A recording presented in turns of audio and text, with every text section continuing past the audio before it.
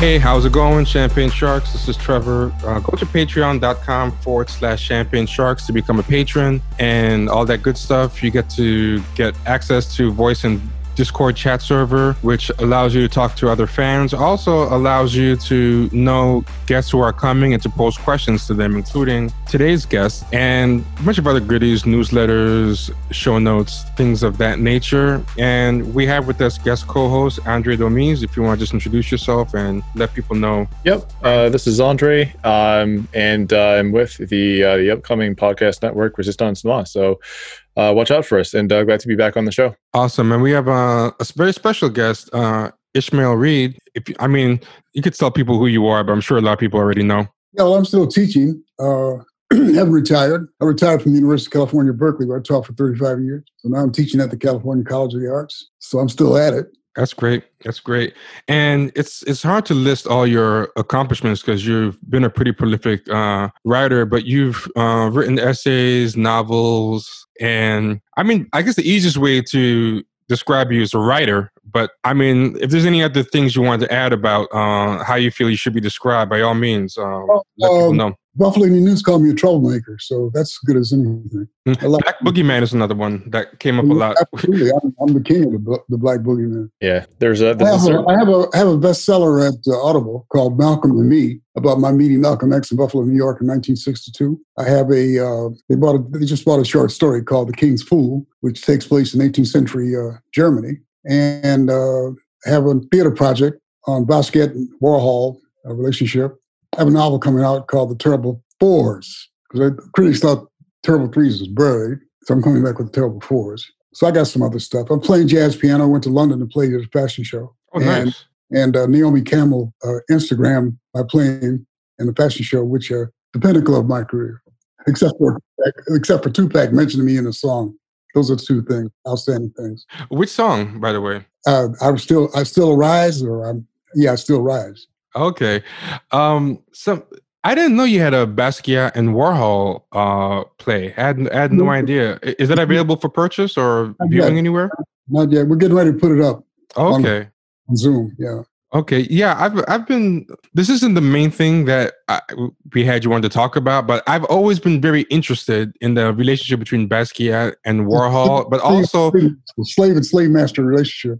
Yes. That the way I feel it's been kind of lauded. The way I feel it's been kind of lauded is as this inspirational pro-Black story, when to me it's a cautionary tale, and I find it very weird that I feel a personal attraction to his story because that was happening to me in New York, but I left. I said if I hadn't left New York, I would have died of an overdose of affection. Yo, my God. Yeah, that's the way I feel too. Like people think that I have some kind of dislike of Basquiat, but it's not that. It's more that I think something about the way that they cover him that I think white people like to make him seem like this kind of martyr. No, he commented about how he's been covered. He said he's treated like a monkey. He commented how he's being covered and a savage and an animal.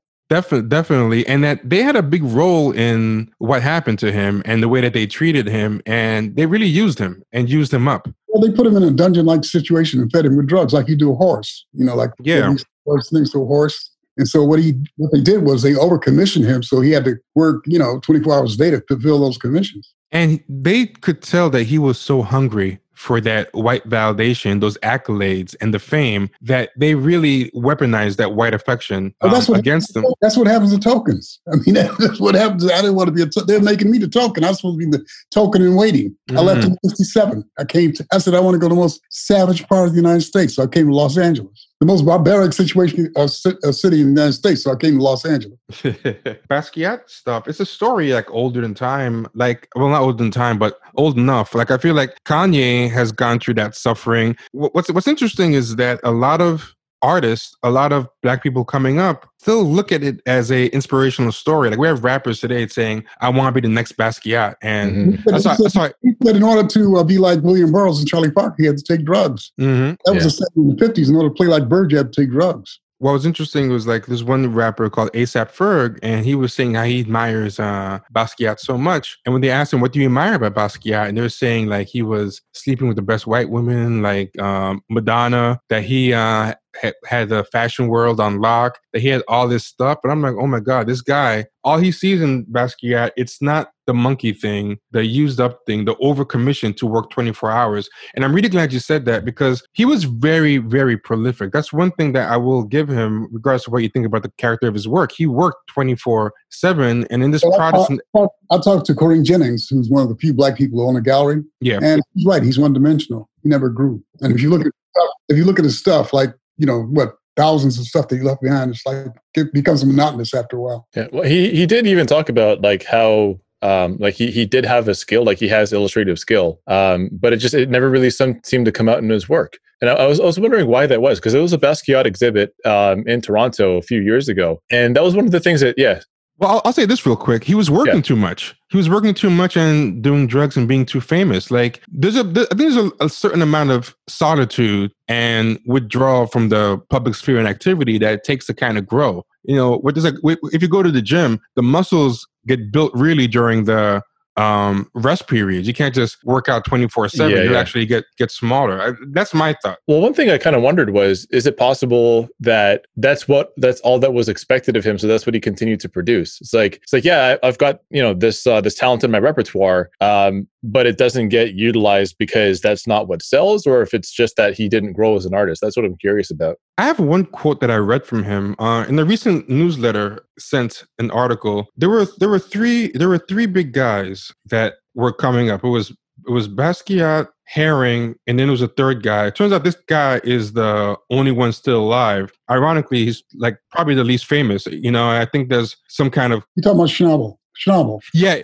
He was very jealous of him. You can see it in the film. Yeah. Schnabel had a role to play in the film. Very jealous of him. And one of the quotes that they mentioned in the article was you're talking to Basquiat, and things were blowing up for all three of them at that time, and they were very competitive. He even admits that they were competitive. They said one of the things Basquiat said, everyone, whether it's in a critical way or a praiseworthy way, one thing everyone agrees on is the people who knew him and loved him and the people who knew him and hated him, was that he was obsessed with fame. And one of the quotes that they attributed to him was, "I'll get famous first. I'll worry about the craft later." That's a paraphrase. Yeah, well, he said New York is killing me too. Yeah, that's it. That too. That plays a vampire tale. They use the imagery of vampirism when he talked about his relationship with Warhol. Like, Warhol needed new blood. I mean, that took off from that. Yeah, and Warhol was a very interesting one in and of himself, and he had a series of people for decades that he pretty much, like, Warhol was the original fame whore, the person who was obsessed with, but he also a parasite. A lot of other people did this stuff. He was honest about it. He said he does other people because it's easier. But one thing about Warhol, at least, he was on top of the food chain, of the parasites. Well, he was his own brand. I mean, his whole thing was about brands. Yeah. But he's on the church. See, this is my angle. He's in the Greek Byzantine church, which is all obsessed with icons. So, his whole thing was about icons. And after he was shot, he went back to the church. He started doing religious drawings. Paintings. That's really interesting. I mean, he dropped the hangers on. He dropped them. They're all pissed off about it because they had really contributed to the films without being paid. Taylor Mead said if Valerie Solanas hadn't shot him, he would have, because he exploited all of it. That is one thing I will say about Kanye, as opposed to I've been studying fools since the Middle Ages, researching my short stories, so I can spot a fool. He's the court fool for the Trump show. The one thing that's interesting about Kanye, though, he's both the Warhol and the Basquiat, because he's other people's Basquiats, but he also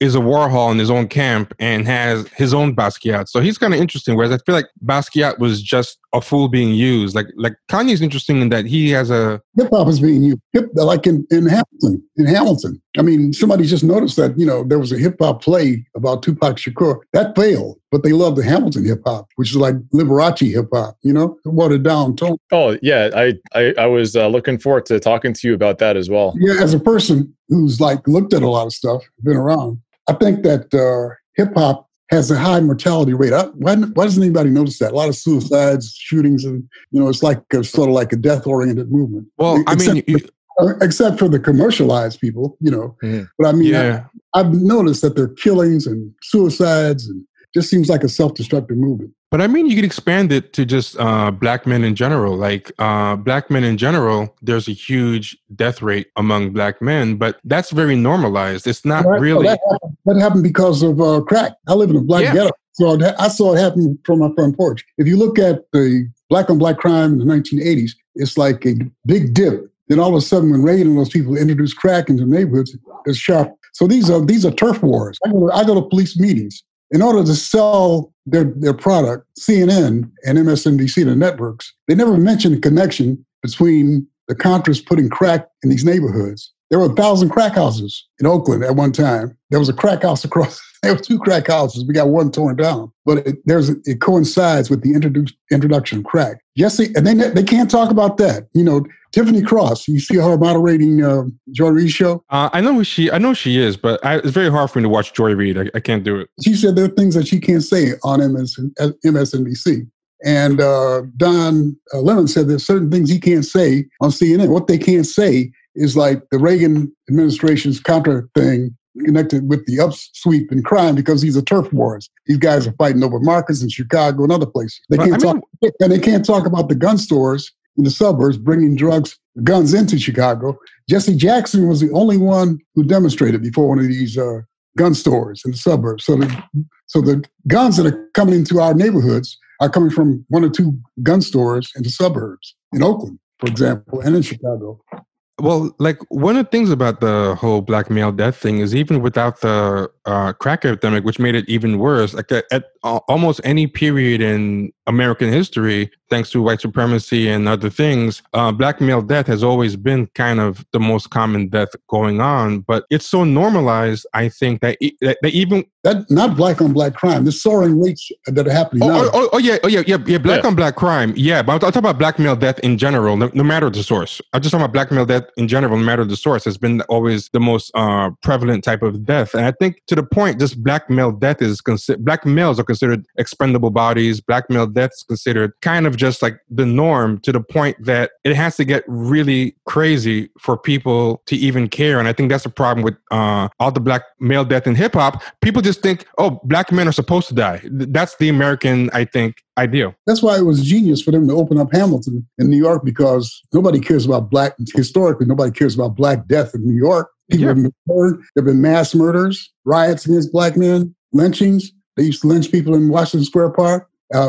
Most of the whites in New York were forced to stop in prison. So, I mean, this is a perfect place where they open up this musical, Hamilton, because black lives don't matter in New York City, historically since the 1700s. And to me, like, that's one of the reasons why there's so much outrage over the black trans death thing, because the black trans death, when you crunch the numbers and see the amount of black trans people in the population, how many actually exist, the rates that they die at, people have found they die at the same rate, and arguably even less than black men have been dying for like the past couple of decades. Once you have another identity besides being a black man, like say like black trans, suddenly people's eyes just open up and say, wait a minute, this is too much death. But it's the same amount of death that you found normal for decades when it was happening to black men. So it kind of makes it even obvious why there's almost something really helpful in having an extra identity besides being just black, especially being just a black man, you know? Mm-hmm.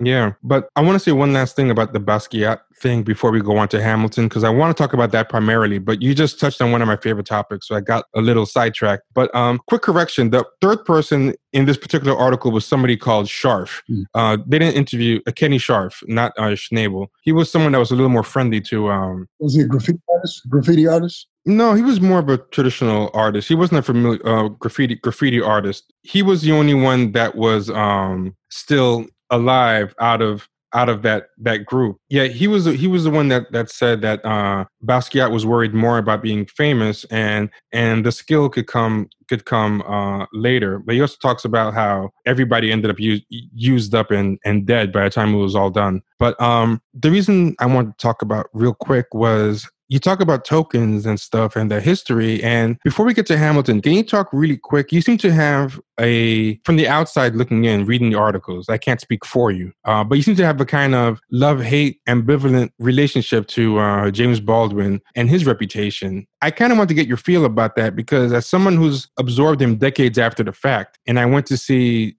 the James Baldwin documentary, I Am Not Your Negro, something about it kind of disturbed me. And it was something that I kind of recognized happening today. But I was like, there was something about the way white liberals, even today, ingest Baldwin that is very similar to how they ingest Ta-Nehisi Coates in very similarly problematic ways, where they kind of just view him as some kind of redeemer of white sins, you know? Coates was less ambitious than Baldwin. Baldwin's very ambitious. I mean, he had to shoot down a whole lot of black writers in order to get to the top of the heap, like Langston Hughes, you know, like Chester Himes. Richard Wright too. That's his most famous takedown. Takedown Richard Wright. People don't they don't look at the politics behind that takedown. You see, Baldwin had the support of the New York literary elite at the time, who were anti-communists and anti-Stalinists, like the Partisan Review crowd. Partisan Review crowd had problems with Richard Wright because he belonged to a rival movement, the John Reed Club in Chicago. So that was like a hit job that Baldwin did on Richard Wright. I mean, who is he to talk about protest novels? He's got protest lines in all of his work. So people don't look at the academics don't look at the politics behind this stuff. My problem with Baldwin, and I knew the guy, is that, and this is the problem with all tokens, they smother a generation of writers, black writers, who can write as well or even better, right?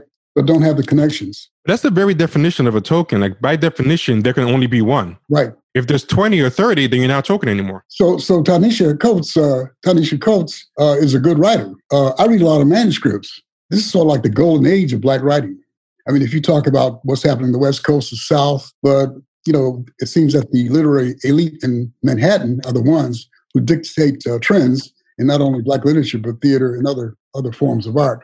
So he came along where they were looking for a bounty hunter, a literary bounty hunter. They picked him up. So he had to hit a whole lot of black people before he rose to the top. He's never written a novel as well as or as good as Chester Himes.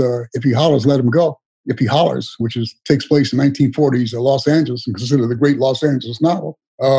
Margaret Walker, Jubilee, because there was misogyny around the time. Her book has never gotten the fame that it deserves. I taught that book. You want to know about what black people have been through? That's a great book. Should be taught in tandem with Uncle Tom's Cabin. You know, one from the inside, because she depended upon oral history in her family, and one from the outside, Harriet Beecher Stowe's Uncle Tom's Cabin. So people seem to want to, the problem with the Baldwin Renaissance, and you have a lot of Baldwin clones on TV who are attempting to out-eloquence each other, is that they don't follow Baldwin all the way through. Because at first, Baldwin said he would redeem not only liberals, but black people too.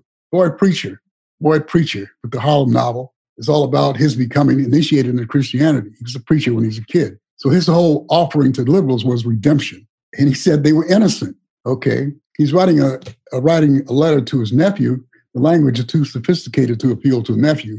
He's talking to the liberals over his shoulder, who are looking at the manuscript over his shoulders. And his whole thing was that you don't know what you're doing. He referred to them as a course of innocence. Let me teach you. Let me life coach you. That's big business. All these people writing books about white people. This is how to talk to black folks. There's a whole industry of that. But I mean, his whole thing was like, I can redeem you. Then by the time he fell out with his sponsors and they replaced him with Eldridge Cleaver, who became the token, he was disillusioned with them because he wrote Tell Me How Long's the Train Been Going? Why don't you hear about that novel very much? That is probably one of the best novels. And that was my problem with I Am Not Your Negro. Because when I watched I Am Not Your Negro, because I know a lot about different things that Baldwin has done, I kind of knew a little bit of that arc. And I've read like a different combination of things. And some of the stuff is what you said, where it's like the whole white ally industrial complex and it's made for the white gaze. Ta-Nehisi Coates had a similar thing with Between the World and Me. Is that what it's called? Where it's ostensibly for his son. But when you read it, it's so clearly not for his son. It's clearly made for white liberal readers. He's had a powerful sponsor, the Atlantic Monthly. Atlantic Monthly, very powerful. Jeffrey Goldberg said that he doubted whether blacks or women could write a 15,000 word essay. And then he backed off. He had to walk that back because it sounded racist. But he has a powerful back. These are neocons. Yeah. These are people who supported the war in Iraq. You know, it's a neocon magazine with a lot of power, very influential, and he's their token. And I don't know whether he realizes that or not, but now there's a big battle going on. There's a big token war going on in Manhattan. I'm looking at this. Yeah. Oh my God. That's the best way to put it. But there was like a big, knockdown, drag out fight between two black writers in the New Republic, like going at each other, like what do you call that thing? What else in the battle royal in Invisible. It also kind of reminds me of the battle scene from Invisible Man, the boxing match. Yeah. So you had them knocking each other in the head for the entertainment of liberals. Who were the New Republic guys, by the way? Do either of you remember, Brendan? Not important. You know who they are. They're all jumping on Cornel West now. Oh, yeah. Because he said some people things about Farrakhan. Yeah. Oh. But that's the other part too, is that like it seems that at different junctures, it's almost like there's like either a favored black writer or a set of favored black writers, and there's always somebody who's out of favor, and then it's necessary to attack that person. Because of the type of the analysis that they bring. So when, for example, Cornel West wrote that piece about, he didn't write a piece. It was actually, I think it was a Facebook post about Ta-Nehisi Coates' "We Were 8 Years in Power." Then suddenly you saw like there was a whole article. It was a whole article. Okay, I could have sworn it was a Facebook post, but yeah, it was a. Or maybe it started as that, and then they commissioned him to write a whole article. But there was a long ass article. Oh wait, that Cornel West wrote? Yeah, about Ta-Nehisi Coates. Okay, yeah, and people were upset because he hadn't even read the book. But the point he was trying to make was that what's lacking in this writing is a material analysis, and that's when you saw for probably about like 3 or 4 months straight. And then this would just happen over and over. Is that somebody would take another swipe at Cornel West, and people were saying that he was jealous, that he was being a hater, which was incidentally a lot of the same things that they were saying about his criticism of Barack Obama after his election in 2008. So it seems like West is out of favor, but suddenly now with a lot of black liberals, he is back in favor. And it's people that are sort of to the left of him that are now taking the hits. Yeah, but nobody asks the masses of people what they think about it. Yeah, exactly. I look at the intellectuals. I look at intellectuals on television. You have to have a post-colonial glossary to understand what they're talking about half the time. 70% of black people are for Biden.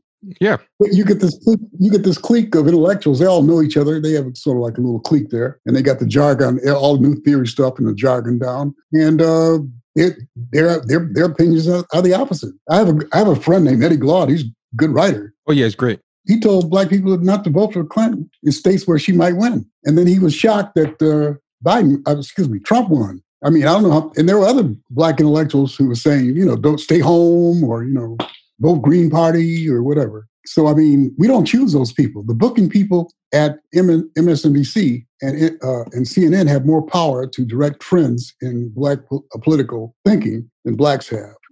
That's how it happens. Because I asked somebody I know at CNN, what is the racial composition of the bookers, people who book these people? And it's pretty much like, those Confederate statues. I mean, it's the same complexion, Right. So what I say is that black opinion is under occupation. It's like we're in some kind of state broadcasting, government state broadcasting, where certain people are chosen to be spokesperson, and they have no control of what they can say or their opinions. I mean, one thing that's happened to me is I've gotten into arguments with people online about some of the crazy things that black feminists say about black men in front of white audiences. And then I've had like white people jump in my mentions and they'll be like, well, you know what? Maybe you should read such and such person. I'm like, I don't need to read that person, or I have read that person. Like, just because I'm not agreeing with what the person's saying doesn't mean that A, I haven't read the person myself, or B, that I can't understand. I just think that the whole boogeyman thing is not supported by the data and is messed up. But the white people feel the comfort to use these people and weaponize them against other black people. It's become a product.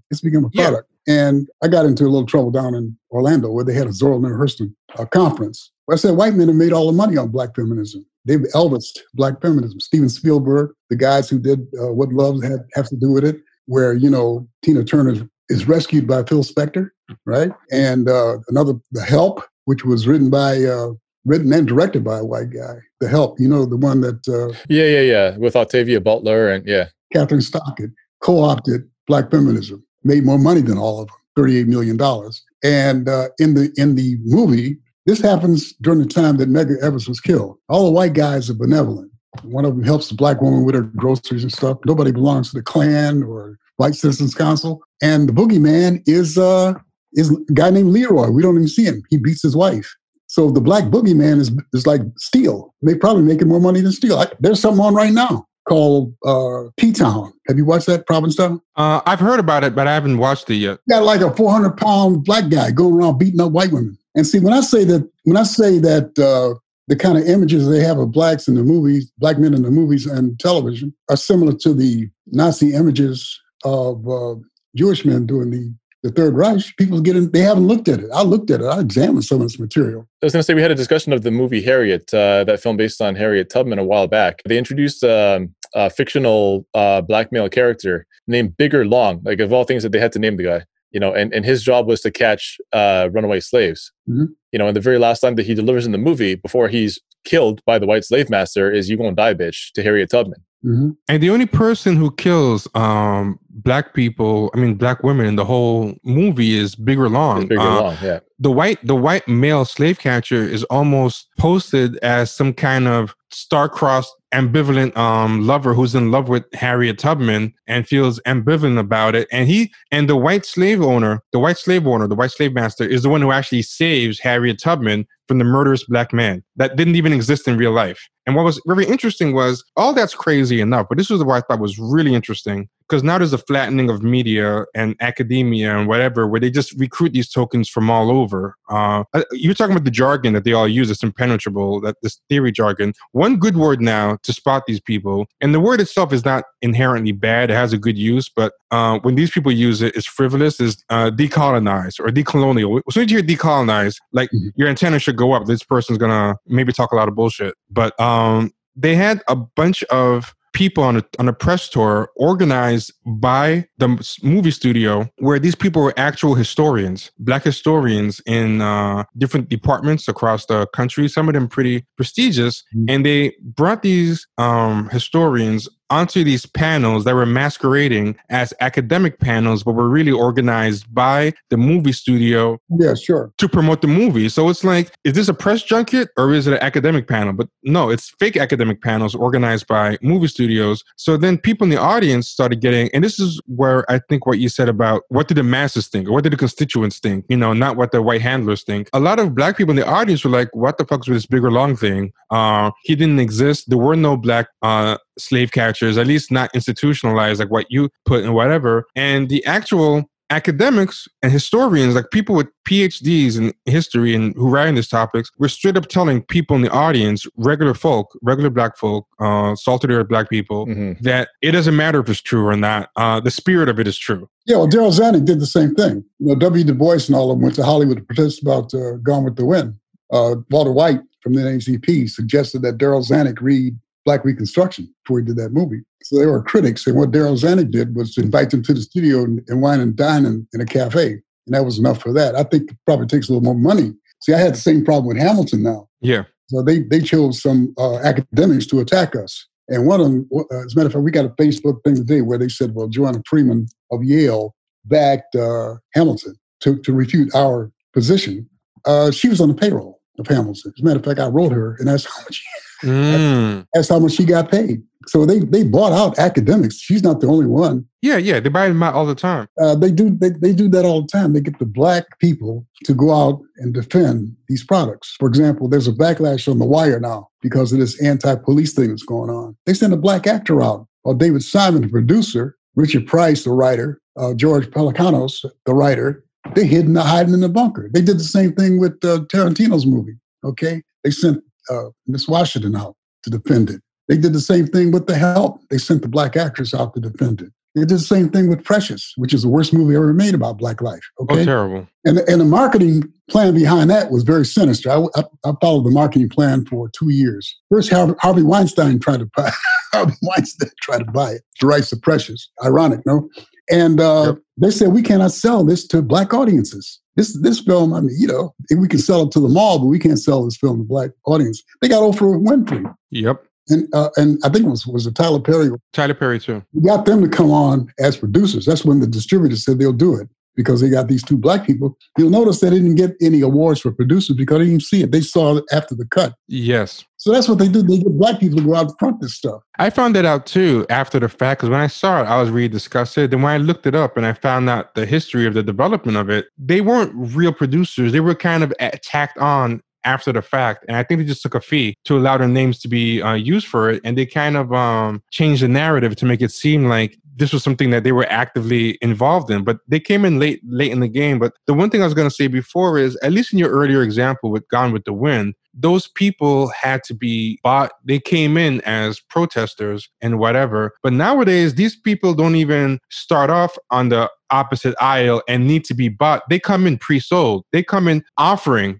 So with the Harriet Tubman thing, these people, it was never even a possibility that they were going to go against the studio or whatever is going to get them white acceptance. That was never even an option. They also think they can get a better deal with African-born actors. That's true. You understand? Because UK-born actors, I mean, I see a trend there where African Americans, are portrayed by African actors. I mean, you have Martin Luther King with a British accent. I mean, it's okay, it's fine. But they don't. I don't know if they know they're being exploited. So the actress who played in Harriet, she said that the only way you can get, or she retweeted this. You heard about that retweet, right? Oh, I know about all her tweets. She has a lot of bad tweets. Yeah. She has a lot of really... She had a retweet saying the only way you can get black people to vote. As a matter of fact, we had a pretty lengthy back and forth exchange, actually, where I asked that. I was like, well, if you're, playing a Black American character and you're co-signing all of these negative sentiments about Black Americans, like how can you possibly, play somebody that is revered within the Black American canon?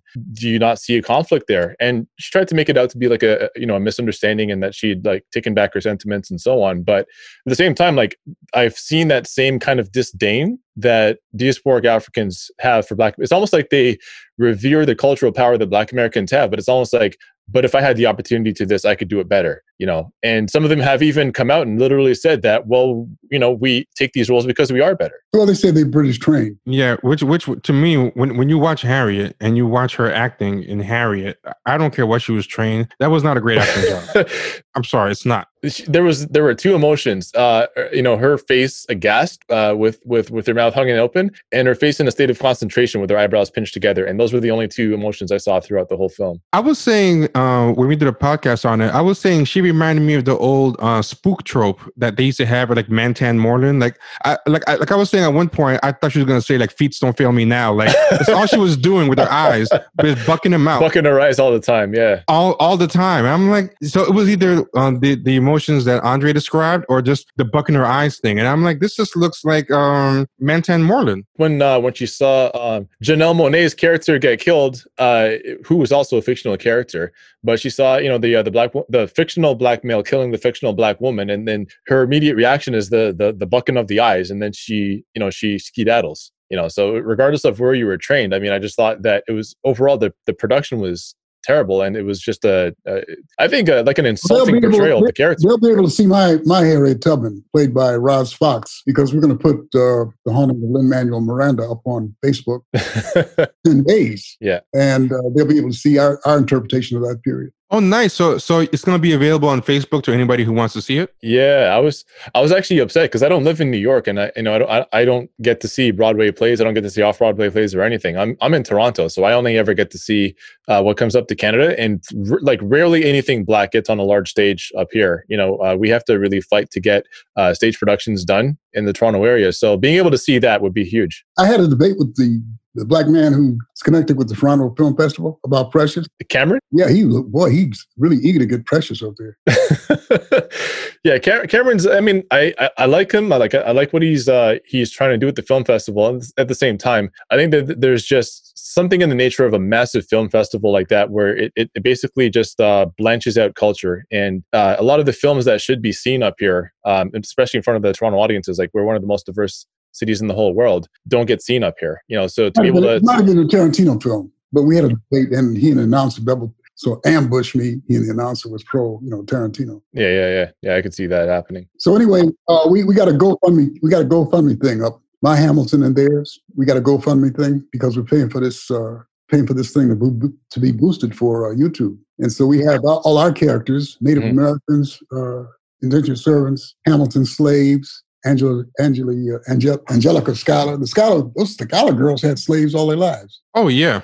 To portray them as abolitionists is really phony. But they say, well, finally he's saying that we backed them all against the wall. First they were saying that Hamilton was an abolitionist. Well, we refuted that. Then they said he was against slavery. Then we cited the fact that when the Haitians rose against the French slaveholders, Hamilton and Jefferson defended tried to get money to the slaveholders. Now they say, the latest is that Miranda says, well, he might have had some stuff in there about slavery, but there was so much he could get in and it might have been cut, blah, blah, blah, blah. So we're backing them all up against the wall. And so I think it probably annoys Disney with their money that every time, frequently in the coverage of Disney Hamilton, they mention us. CNN, Germany, England, so we're stalking them. And so I think it's time for us to put our version up.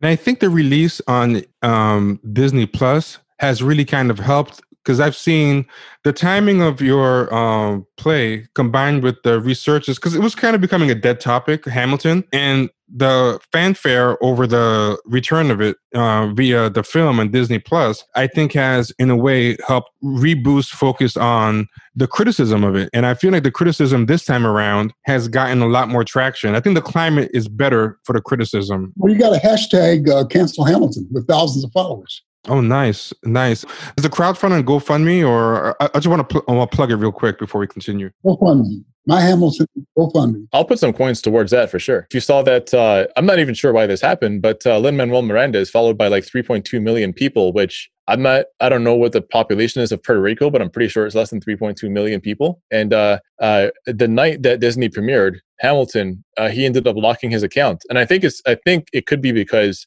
there were a lot of people really dogging him and dogging the production, because he was live tweeting throughout the whole thing. And then as soon as his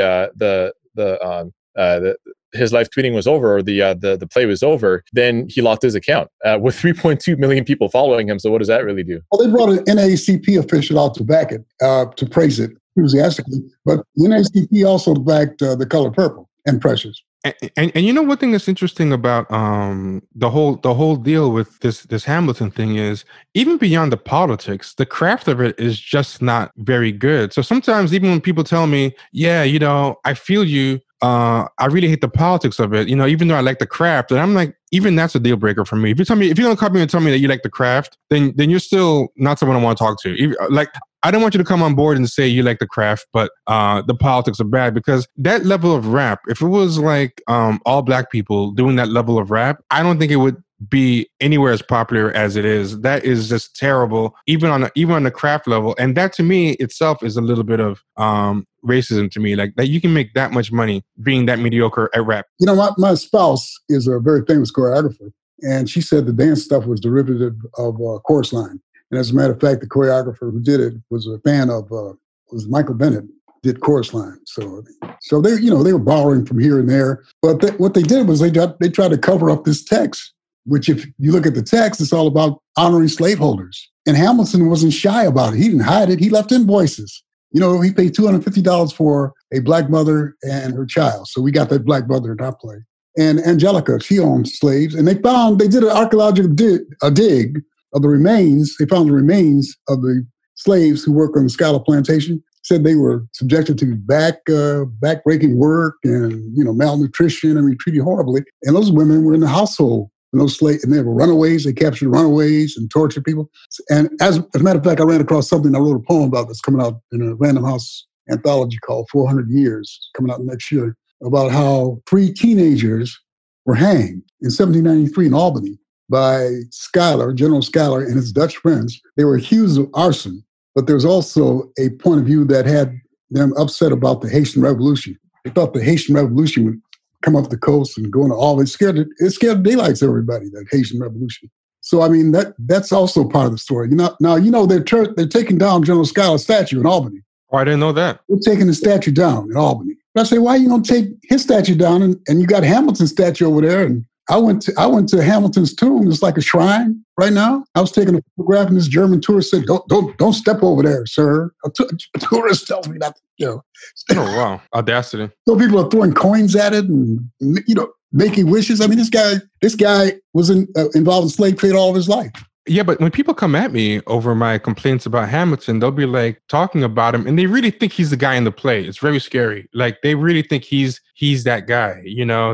Some people even think like he had multiracial friends back in the Caribbean island he was born. I'm like, no, he grew up there, like isolated from. He wasn't hanging out with slaves. He wasn't. He inherited slaves. He didn't have any slaves, but he wasn't even hanging out with any. No, he inherited slaves. His mother had 4 slaves. He inherited a slave called Ajax. Okay. And her estranged husband or lover came and claimed that slave. But he worked for a slave trading company, and his job was to groom, like William Wells Brown had the same job, to groom slaves for resale. So I mean, he was all slavery, pro-slavery all the way. And for them to say he's not, they say, Miranda says, he took liberties with the script, it's poetic imagination. If you did a play in which Hitler was pro-Jewish, you think you would take liberties with that? You think they do it on Broadway? Oh, no. People make it sound like his childhood was like he was going to Summer Splash with his friends. He was hanging out with like some diverse United Colors of Benetton thing back in his islands. It's really weird how people want to believe this. And we did an episode about why we don't like Hamilton, and we relied really heavily on your articles. But your articles were like very good. But one thing I found interesting was that people would keep dismissing you as a crank almost for making very logical objections like, this is a lie, and people are portraying it like it's good. They were even doing stuff like sending black kids, spending like taxpayer money or whatever as a charity to bring black kids to see Hamilton. Like this is something important for their lives. I wrote a open letter to the New York City Education Department and asked them to buy my book. My script is coming out in book form by Powerhouse Books division of Simon & Schuster in September. But I said, you could buy my book, as you did that Hamilton script. They ought to be ashamed of themselves for distributing that script to all those kids all over the country. It's part of the curriculum now. Well, let me ask you this. Walk us through the development and what the actual play is about, because we're just kind of taking it for granted. People kind of know about the play. I mean, like we've discussed that in response to Hamilton, but if you can just tell us the conception of it, when you decided to go from just writing articles against Hamilton to actually constructing a whole play and what that journey has been like and the response to it. I think I wrote 2 articles, but there was a government shutdown. I was supposed to go to the National Gallery in Washington and show our film, Personal Problems, which was directed by Bill Gunn. 3 hours long. And as a matter of fact, there was just an article about it in Vanity Fair. It's one of the best play. I mean, I don't know whether you know Bill Gunn, but Bill Gunn was one of the great directors. Yeah. He's found too difficult to be, Hollywood found him too difficult. He did Ganja and Hess. Yes, a great movie. And so we got him on the way out, and he did our film in 1981. It's Berta Mae Grossman stars in it, Walter Cotton, Jim Wright. So we were supposed to go and show that, and there was a government shutdown. So I said, I had all these hotel fees I had to pay and bought airline tickets and everything. I said, well, why don't we do a reading of this play I'm working on at the Nuyorican? And so we got some actors together who'd been in other plays of mine and did a reading, and all hell broke loose. I mean, it was denounced in the Broadway World, the letters, and New York Times. And, I just attribute the backlash to the fact that these people are educated to be Europeans and they don't really know American history. And so when Trump praises Andrew Jackson, well, that's the curriculum. I mean, they're American historians, like television historians like John Meacham, who comes on Morning Joe, looks like a historian, who believes the same thing, says that Andrew Jackson was imperfect, even though, he committed genocide against Native Americans. As a matter of fact, invaded Spanish territory and destroyed a fort that had been taken over by Choctaw and blacks. It was the Choctaw Black Alliance. They couldn't stand it because the blacks were fugitives.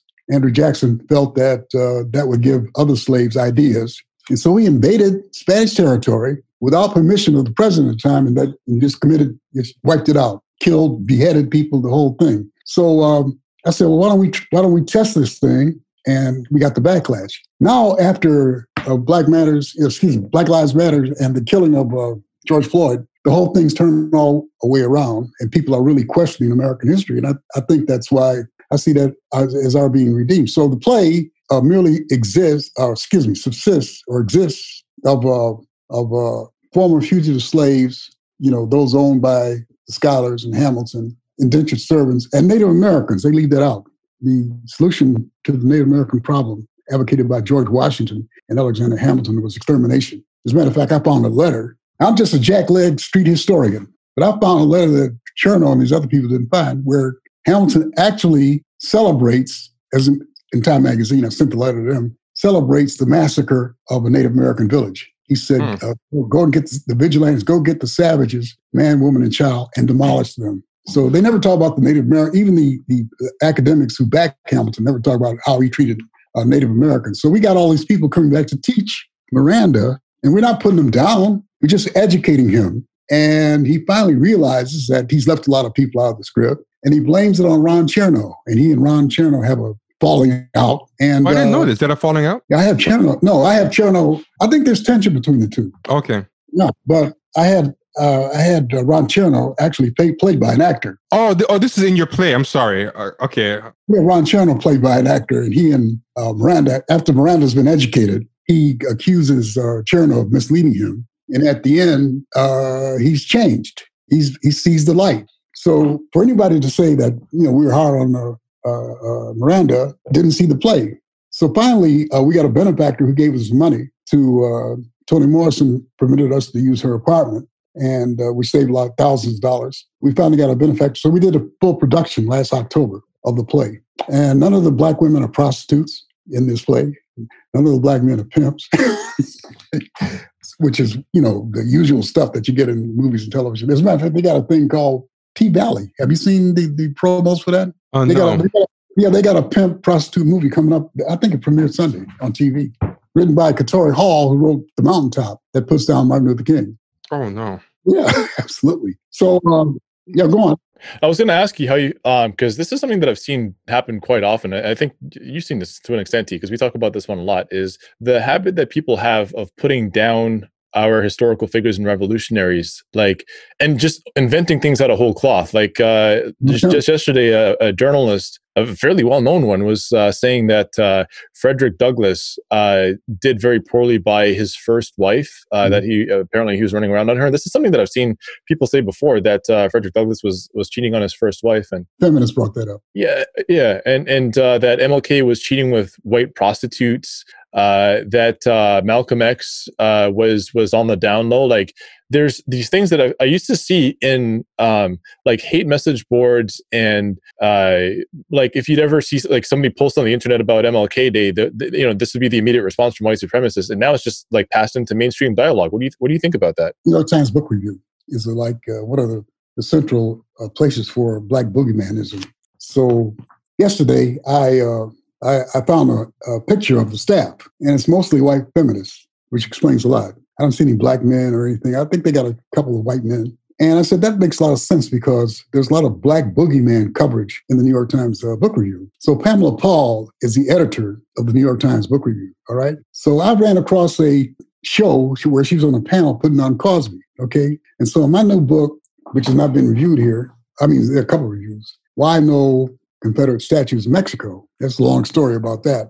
I interviewed her. And I said, you putting on Cosby, what about Roger Ailes, who was alive at the time? She refused to put him down. So they are corporate feminists who are co-opted, according to one writer, co-opted a feminism that was working class and integrated. Gloria Steinem was the head of the corporate feminists. And they find it easier to jump on black men than to criticize the misogyny among their own ethnic groups. You understand? So in Israel, women can't have to sit on the back of the bus. There's misogyny in these other ethnic groups. You understand? Yeah. But the idea is that you don't give away the secrets of the community. You understand? So all this wrath has been aimed at black males. Now, let me give you another example. There's a woman of Indian heritage, a filmmaker who did Beauty is Truth about Alice Walker. And I'm one of the lead villains in there because I didn't like the movie. She puts down black people, as a matter of fact, black men and women, did not like In the Color Purple movie, when Alice Walker didn't like it either. As a matter of fact, she said it wasn't based on her book. So Steven Spielberg took liberties and made the black men even more sinister than they appear in the books, okay? So...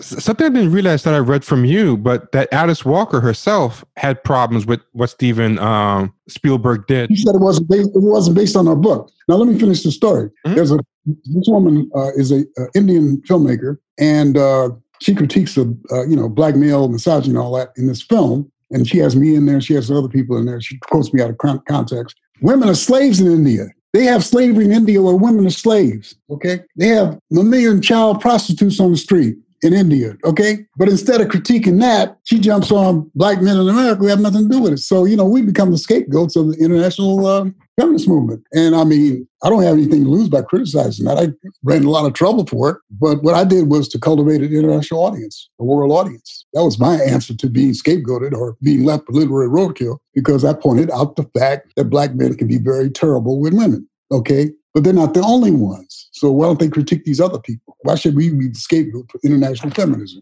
Period. Well, when I was reading your readings to prepare for today's show, I found this quote by you, which I thought was interesting, where you said, "I've never said that black men cannot be crude in their treatment of women. I have been there myself. My position has been that they've been singled out for criticism, or being the poster children of it." And that's interesting that you said that, because a lot of times when people criticize you or demonize you in a piece, what they'll say is that what you're doing is that you're fighting for the right for black men to be misogynist, or you're trying to deny that black men are capable of being misogynist. I find that's one of the interesting straw men that gets used. That instead of academia is no different from the tabloid culture.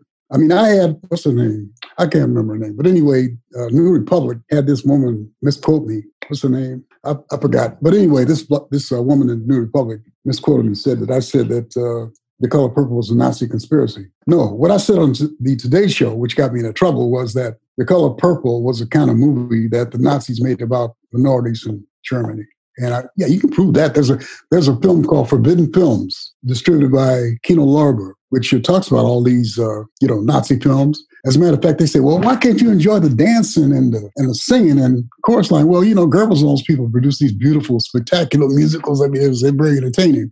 That's what I said on the Today Show, which got me into trouble. As a matter of fact, I was subjected to a boycott after that appearance on the Today Show by white feminists at the University of Louisiana at Baton Rouge. And the boycott collapsed because none of them had read my books. So there's no difference between the tabloid world, the gossip world, and academia. I've been around these people for years, decades. I know how they think. So I said, well, this is not true. So I wrote a letter. There's a woman named Chloe something, the editor there. They said, well, we don't print letters. I wanted to correct this. We don't print letters. I said, well, what about if I wrote an article? So I was in Paris. I wrote an article.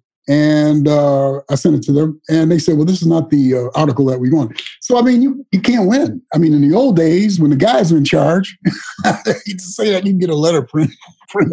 But, this movement has some fascist tendencies. I mean, this what I want to say. People I call daughters of the patriarchy posing as feminists. So, for example, Melissa Harris Perry and those people at NBC can jump on black football players. Remember that black football player? They said it raped somebody. Ray Rice. He was never convicted. Not Ray Rice, but the other one, this kid down in Florida. He was never convicted of anything. But they're on there. Name is Winston. Yeah, right. Yeah. Matter of fact, Jill Abrams, when she was managing editor of New York Times, she had a whole paper connected to that case. You understand? She's the one that wrote the book about Clarence Thomas and said that he read Playboy or something like that. But they had Melissa Harris Perry, and she got a successor there. They did a Black Boogeyman every week. There's been sexual harassment at NBC since the 1980s. You know what I mean? A lot of it was open secrets, too. And they can't critique. I mean, Bob Teague wrote a book about it called Live in Color, where he talked about sexual harassment and what these women had to do good jobs at NBC. So what they're doing is that they jump on us, but they're protecting their employers. Okay? And they'll join in taking down a white man, but only after he's not useful to white people anymore, where white people themselves have given the green light that you can take this guy down. So it's like Weinstein has been an open secret for like 20 years. And suddenly people want to pat themselves on the back for taking him down when he was on his way out anyway. It just became too unsustainable for him to keep getting away with it. But even then, it took a long time. They were still able to get a lot of other people out first before they finally got to him. Well, Henry Louis Gates want to give him a Du Bois medal. Oh, I believe it. I mean, that's in WikiLeaks. Otherwise, we would have known about it. Or how about Oprah Winfrey still not speaking out? Right. Like Oprah Winfrey is managing to signal boost Right. dubious Michael Jackson documentaries that have been thrown out of court. These people. She's pals with Harvey Weinstein. Yeah, she still won't speak out about him. She won't signal boost the surviving Harvey Weinstein. She can even bankroll it herself if she wanted, if she cared so much about these things, you know? Some of the examples you gave in some of your writings I thought were really interesting about the kind of people I didn't know had come up on the Black Boogeyman train. You know, like Betty Friedan, you discussed that she was actually somebody who was beaten by her husband. I had no idea about that. I know. Yeah. She had to wear makeup to cover. This is the second wave, the popular second wave feminist. She had to wear makeup to cover bruises and stuff, but she can still traffic in black male patriarchy tropes when, you know, her own husband. Well, Gloria Steinem too. Yeah. There are people that she had relationships like Mark Zuckerman, who ran the Daily News. I mean, these guys are misogynists. They're hardcore misogynists. And yet she recently bragged about how her hatred of black men had been exported. And Philip, who's the Roth? Is it Eli Roth or Philip Roth, right? Philip Roth. Yeah. And he recently had a book that's been adapted by HBO recently, I think. Is it made to a series on Plot Against America? Plot Against America. David Simon, who had depicted black men as pimps and prostitutes and drug dealers in The Wire. He did Plot Against America, and they had real heroes in that one. And a lot of those feminist writers and woke feminist writers have been praising or discussing Plot Against America without calling for a retroactive cancellation. And I had no idea how bad even his own wife said Philip Roth was as far as being a misogynist. But it's always a certain level of nuance. Or she said he had an irrepressible rage toward women. That's how she put it. And they asked him in Esquire, how did he think the feminists would react to a certain book? He said, F the feminists. But yet they love him. They gave him wonderful. Who's the star of Girls? Remember that? Lena Dunham. Yeah, she praised him too. Well, I don't care if he's a misogynist. He's a great writer. Yeah, Lena Dunham said she doesn't care if he's a misogynist. He's a great writer. But Odell Beckham, the football player, gets shredded by her for having the audacity, not even for anything truly misogynist, but for, I guess, not giving her sexual attention. First off, the idea that she thought she was entitled to sexual attention by a black man of that caliber was just amazing in and of itself, you know. Series ended with her, the actress, having a black child. Oh, I didn't even know that. That's heavy. Yeah. And the funny thing is, the only black character that she was involved with in the whole show was Donald Glover. I think it was in season 2 or 3 or something. And then the show ends with her having a black child, but you don't know who the child's father is or whether the father's still in the picture, which to me was just it ended on the note that it was always supposed to end on. The question I had for you, because one of your works that I really appreciated was Another Day at the Front. Mm-hmm. It was a collection of your essays, and there's a couple of things that really stood out to me. One of those was what it came across to me as a defense of Booker T. Washington. Or at least some form of apologetics, because there's always sort of two different ways of looking at Booker T. Washington. There's always the sellout point of view or the working class point of view, and the way of looking at Booker T. Washington usually ends up being a direct comparison and contrast to W.E.B. Du Bois. I just wanted to get a sense because in Adolph Reed's What Are the Drums Saying Booker, he says that the direct progenitor of black intellectuals is Booker T. Washington. But in your essay, you actually say that Washington was more in tune with the masses, with the black working class, and the sort of the elite was W.E.B. Du Bois, who rarely ever set foot off campus. Can you expand just a little bit on your view of Washington? Because I get now, for the most part, that people look at Washington as just another, in the Madam C.J. Walker movie that was just released directed by Cassie Lemons. That he's played as a misogynist, and that's often the image that I see. But you seem to have a different view. Well, I don't know. I looked at his papers down in Hampton, and I was struck by the fact that Tuskegee was hand built. The students helped to build some of the buildings. Mm-hmm. He got patronage, but I think if only Tuskegee had graduated the Commodores and Tuskegee Airmen, that would have been enough for a contribution. But I think a lot of the intellectuals leave behind rhetoric while he actually built something. And I have a personal connection to Booker T. Washington because when we lived in Chattanooga, my uncle supported our family because he was a tailor, and he learned the art of tailoring from a cousin who studied at Tuskegee. So when I think of Booker T. Washington, I think all the food we had on the table as a result of my uncle being a tailor. And I think that the Southerners have a different viewpoint about Booker T. Washington. Booker T. Washington accused Du Bois of coming to the South and making trouble, then going back to the North. And Du Bois had a lot of flaws in his background. Matter of fact, me and my late friend Amiri Baraka got into a big debate about his ties to the Nazi government. You know, Du Bois went to Germany under a fellowship that was sponsored by some pro-Hitler guy who had lunch or dinner with Hitler. And Du Bois kind of praised the regime. I think he had lunch with some of the Hess and some of the people. And as a matter of fact, what's his name? I'm trying to think of Lucchese. There's a historian at Howard University who wrote a book about how blacks, Africans were treated during the Hitler regime, and he talks about how Du Bois made some favorable remarks about the regime, and then Bernard Sollers translated an interview that Du Bois made to a German newspaper in New York, and he said the same thing. So I think that he was not entirely without flaws, but Booker T. Washington actually built an institution. And that's his legacy. Well, I should also say that he wasn't the only one at the time, because a lot of Americans, in retrospect, we obviously have our view of fascism, but at the time, I mean, there was a massive fascist movement in the United States. A lot of people were sympathetic towards fascism. The boom. They still are. Matter of fact, Hitler said he got a lot of his ideas from here. Right. And many of the tactics for subjugation, for resettlement and so on actually came from Canada, and the way that Canadians treated Indigenous people. And on top of that, Marcus Garvey once made favorable comments towards both Hitler and Mussolini, but in retrospect, and later on, he ended up having to refute those statements once he... They were very popular. Mussolini's very popular in the United States. And Churchill made a tribute to Hitler. I mean, up until the fascists really started acting in a coarse manner, for example, beating up Toscanini because he wouldn't play their little fascist song.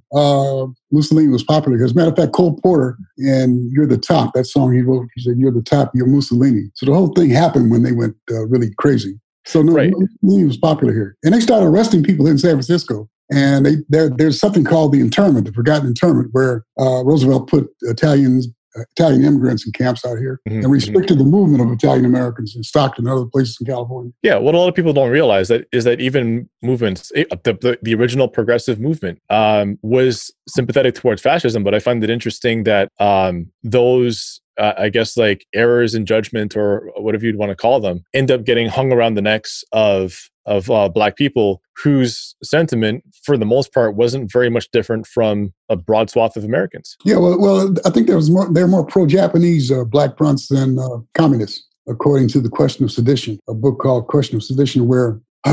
Edgar Hoover wanted to indict the Black press for being subversive.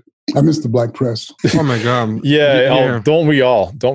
One more thing I wanted to ask you was that, people, it's almost like we study very briefly Black luminaries, relegate them to a corner, and then almost disappear them. But a friend of mine, Devin Springer, did a really good piece on George Washington Carver and his importance in developing a sustainable food movement in Black communities. Yeah, and he was somebody that was a protege of Booker T. Washington. So I wonder, if you're able to expand on this, strain of intellectualism, but also sustainable ecology that was like a landmark of the Tuskegee Institute. Well, I think a lot of this is in Harold Cruz's book, which I refer to from time to time as a manual, The Crisis of the Negro Intellectual. Yep. Because when I went to New York, I was 22, 23, and I didn't realize any of this background. I didn't know what I was walking into. But there had been a whole history of competition between communists, nationalists, back and forth. There's a Jewish Black thing that doesn't occur out here. I mean, but it's like a Manhattan thing that I was not aware of when I was in New York until I read that book. and I was very informative of the politics of New York, which unfortunately sometimes gets spread all over the country. But Du Bois talks about how Marcus Garvey, Elijah Muhammad, excuse me, and others admired Booker T. Washington. Now, Elijah Muhammad had his faults, but that was like a workers' cooperative. That's why I thought that Baldwin's hit at Elijah Muhammad in The Fire Next Time was unfair, because Baldwin said they were getting their money from Texas oilmen. Baldwin was sent out to interview Elijah Muhammad and to report back to his sponsors, the liberals. And he was saying they were getting their money from Texas oilmen. When this was like a workers' cooperative. I wrote a book called about Muhammad Ali. It was originally called Bigger Than Boxing. Now it's called The Complete Muhammad Ali. It was published in Montreal. And I interviewed a lot of the people some of the people who were surrounding Elijah Muhammad in Chicago. And they talked about how all the money would come in from the mosque and they would invest in farms and ranches and places like that. And there was a guy from Harvard who directed their agricultural policies or their agricultural ideas. But then I got this new book from Les Payne. It's going to be a bombshell that's coming out about Malcolm X, where he talks about this really bad period where Malcolm was sent by Elijah Muhammad to negotiate with the Klan. Yeah. And that makes hard reading. Yeah, I'm very curious about that thing too, because after Malcolm broke Elijah Muhammad, he was kind of vocal in you could tell he kind of regretted doing that. And he started talking about different things that if he had to deal with the American Nazi movement now, watch out, you guys are on alert, but he kind of, you could see later in his career, he kind of regretted that period. And to this day, a lot of white nationalists still love to bring it up. They love to bring up that Garvey met with the Klan and that Malcolm X met with the Klan and George Rockwell and those types as well. Well, I thought it was just one meeting. I thought he attended a rally or something like that, but it was these are sustained negotiations. Oh, that I didn't know. Okay. Because Elijah Muhammad thought that the Klan, these are working class poor whites, would somehow help them get a separate nation or a separate state. Oh, I didn't know it was sustained. Okay. But I mean, it's like really sad. It's really a sad period, and it's like explosive stuff. When the book comes out, it's going to be controversial. But written by Pulitzer Prize winner Les Payne. All right, y'all. So that is the end of part 1. Go to, again, patreon.com/Champagne Sharks or click the link in the show notes to get part 2. Be good.